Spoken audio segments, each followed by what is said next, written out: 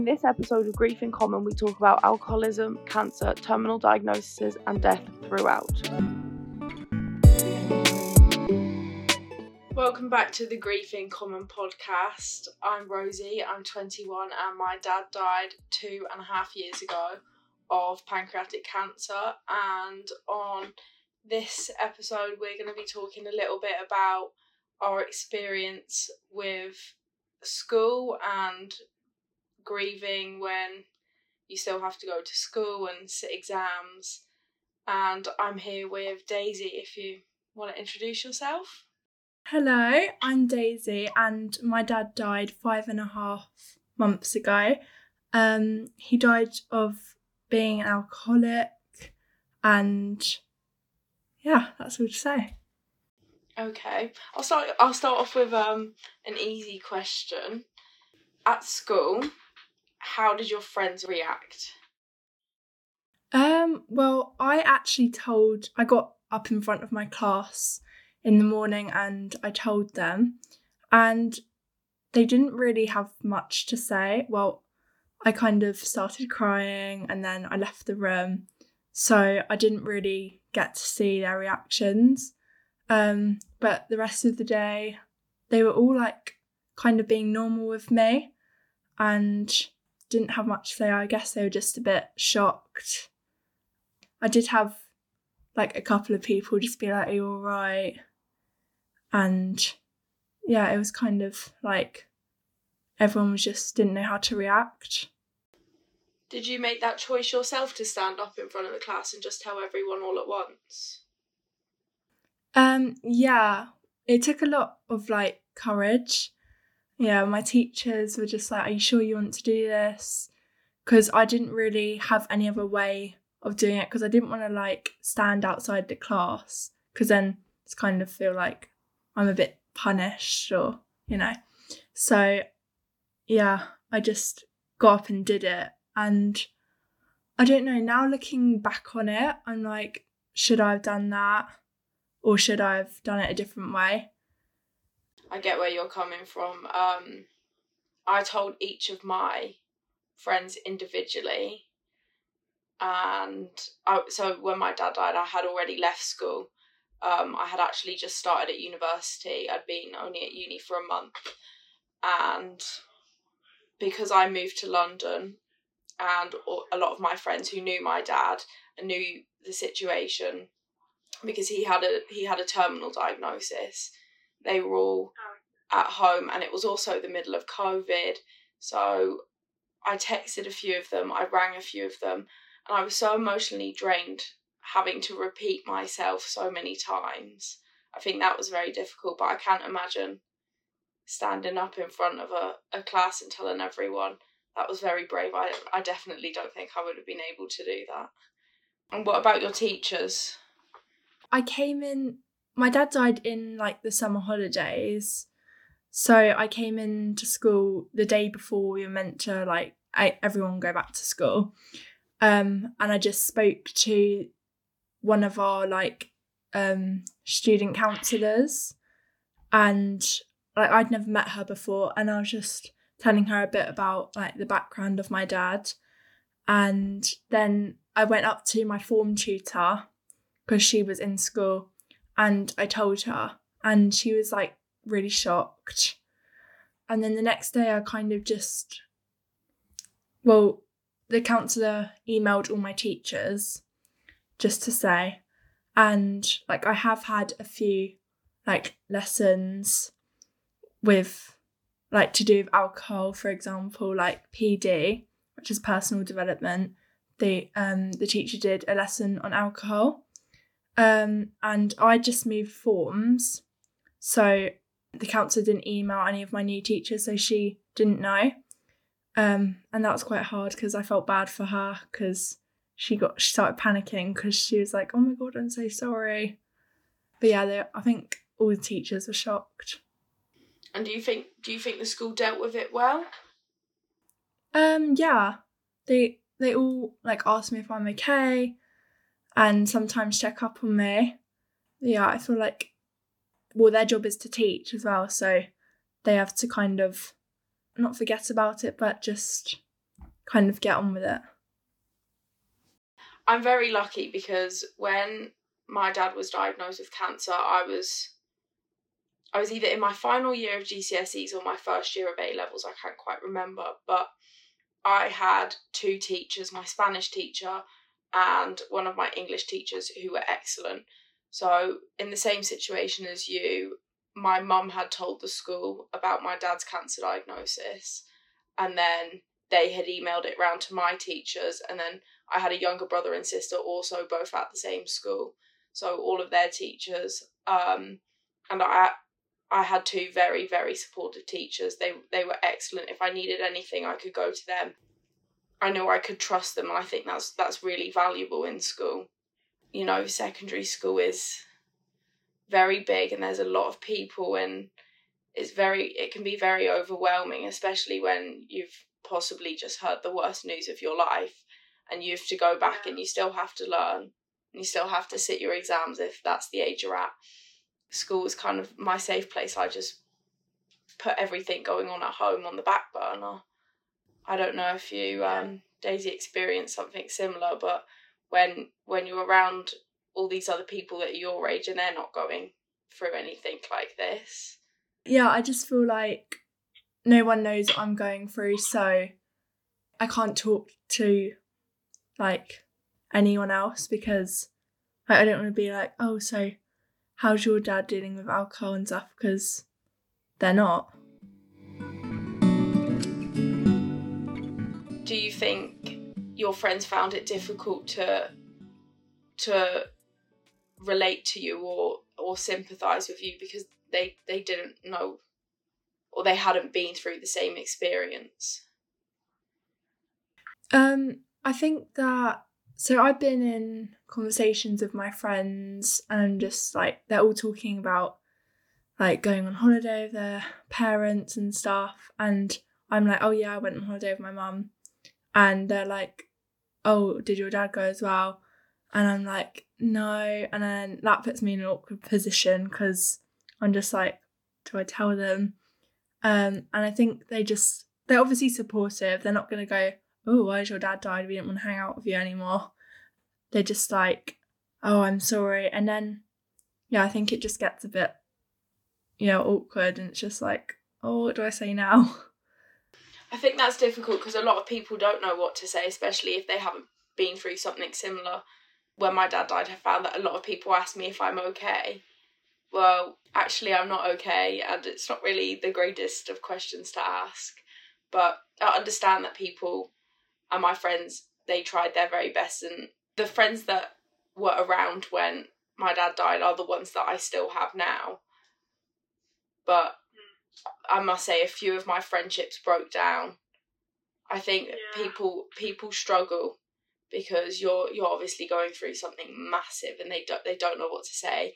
They don't know how to communicate with you. They don't want to feel like they're stepping on eggshells around you. I think it comes with experience. Obviously, we've both been through something like that. So if that happened to one of our friends, we'd be able to relate. But I'm not sure about you, but I was the only one in my friendship group whose dad had died. Or in my year at school, I was the only one whose dad had died. And that was a shock to me that no one else had been through something like that. Yeah, well, I just moved tutor groups, and my friend, so we were in RSP, and the RSP teacher was talking about, oh, how many of you have suffered? So my friend put her hand up, my new friend from this form, and she was like, oh, I suffered because my mum died. And I was so shocked, and I was like, oh my God, like I never knew that. So I put my hand up, and I was like, oh yeah, my dad died. That was hard for me. But then it's like, at least I have a friend who's kind of been through the same thing as me. We had a discussion after that lesson in English because we sit next to each other. I was just like, if you ever need like anyone to talk to, I'm here. And she was also like, oh no, I was like, do you do any like charities or anything? And I told them about Winston's Wish. Her mum died in primary school, so she had like a one-to-one with like a school counsellor. But yeah, she's never done anything like this. So I almost think, how am I doing this right now? Because my dad died like 5 months ago. Yeah, Daisy, that's really recent. Yeah.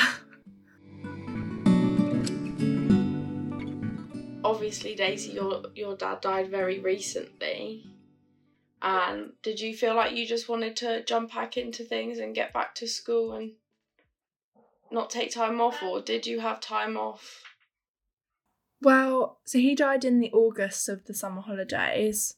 So, or it's actually quite funny because we were just about to go on holiday to Spain, and we were in the Gatwick hotel, and we were getting ready to leave like the next day. And my mum told us at like 3:00 in the morning, because we'd already gone to bed by the time that she found out. And she was like, "Oh, do you still want to go on holiday?" And then we were like, yeah, because there's no point in staying at home and just being sad. So it was quite a good like distraction. We could just go straight away. Like, obviously it was a sad holiday. I didn't need time at home. I didn't want to be stuck at home and just crying the whole day. And I have had days off, like when we're doing something like special holidays and stuff. And the school have been fine with it, because we just told them, oh, it's about my dad. And yeah, I just didn't really want to be stuck at home and thinking about it. So school was a good distraction. Not quite the same, but nearly. So when my dad died, I was in the middle of my first term of uni. My first year, my first term. And I had flown home just to come and see him, and I didn't realise that I wouldn't be going back to uni as quickly as I thought I would. And it wasn't until I got home and my dad was in the hospice. They originally said it was for pain management, and it turned out there wasn't really much they could do at that point. With the COVID rules, it's very much one person in and they stay, or one person in and out and that's it, and they have to be on the list. And I got to the hospice and I didn't leave. So for 7 days, 6 or 7 days, I was in the hospice, and then he died in the hospice. In Northern Ireland, which is where he died and where my family's from, funerals happen really quickly, 3 or 4 days. So there really wasn't much time between him dying and his funeral. It was quick. I helped my mum organise his funeral. He was very good because he had basically told my mum everything that he'd wanted, all the songs, flowers, etc. The night I got back from the funeral, I was sitting on the sofa in our family house, and I was like, I can't be here. I don't know why, but I can't sit here any longer. My mum and dad had an apartment on the coast, so I went and stayed there, and I stayed there for a month, and I did a lot of my uni calls because of COVID, it was all online. I did my lectures online. I tried to do my tests as much as I could, and then after 3 weeks, 4 weeks, I flew back to London. I wasn't even here very long, 2 weeks before I flew back home for Christmas.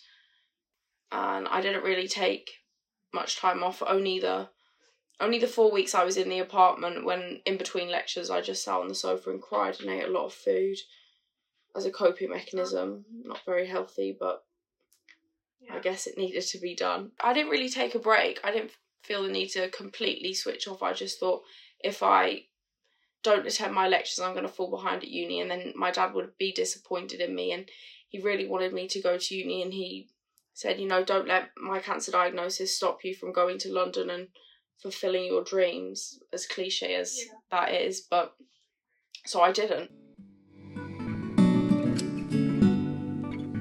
But Daisy, there, you mentioned that sometimes you take days off if there's, a holiday or, a milestone that you would celebrate. What do you do to remember your dad? Well, because it's quite fresh, we haven't really made that tradition yet. So, but his birthday is actually coming up. So we were going to go to this hotel that my mum, my dad, me and my sister stayed at, for my mum's birthday, and we had good times there, good memories. But we just thought, what's the point in like doing that, because like it's just going to be us three, and I don't know, it might be a bit boring. So my dad always loved a party. So my mum's friend is having a party on that day, and we would always go to her parties. So I think that's what we're going to do instead. Oh, that would be lovely. Yeah, because my dad would have liked that, especially on his birthday. Yeah, I'm sure. Do you like a party? Yeah. Who doesn't? So, my dad's birthday actually just passed, and he would have turned 50 this year. Oh. Obviously, our family's not all together. I'm in London, and my mum is in Belfast, and my brother is in Glasgow, and so we all did our own little thing to remember him. I always buy. He died on the 26th of October, so if it's the 26th of the month, on his birthday, Christmas, it's always a good excuse to buy flowers. I buy tulips. They were his favourites, tulips and roses. So I went to Columbia Road Flower Market, which is a lovely little flower market in London, and I picked some. And then my boyfriend paid for them, so that was an even nicer surprise. But I must say, I did spend 3 days crying. And which I wasn't expecting, actually, because usually I find the days running up to the actual day are much harder. So the first Christmas that we spent without him, I found the lead up to Christmas much harder than Christmas Day. But for some reason, this time, on his birthday, before his birthday, after his birthday, I just cried. And I guess that's the thing, grief hits you at different times. You could be fine 1 minute and not the next. Yeah, and it's okay to cry as well. Like, you're not alone on that.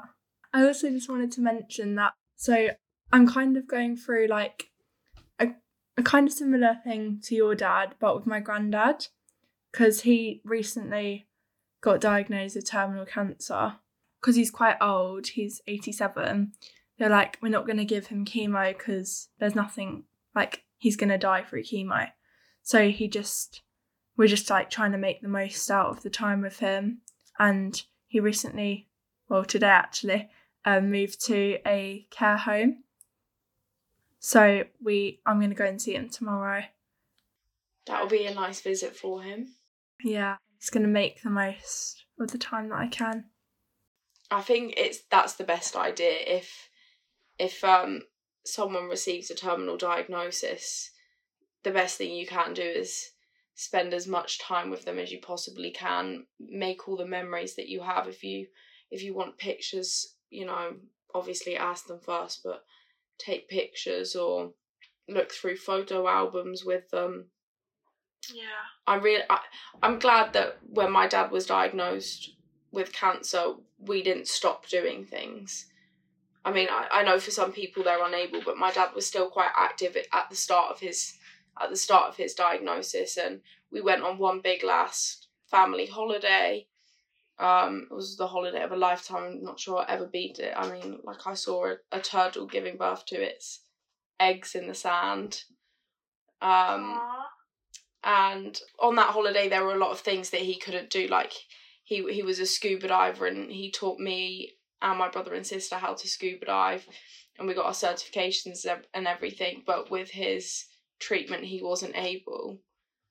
But he watched us, and I know he was a bit upset that he also couldn't, but we had a great time, and the fact that he was there was the big thing, because we knew he wasn't well, but he was still there.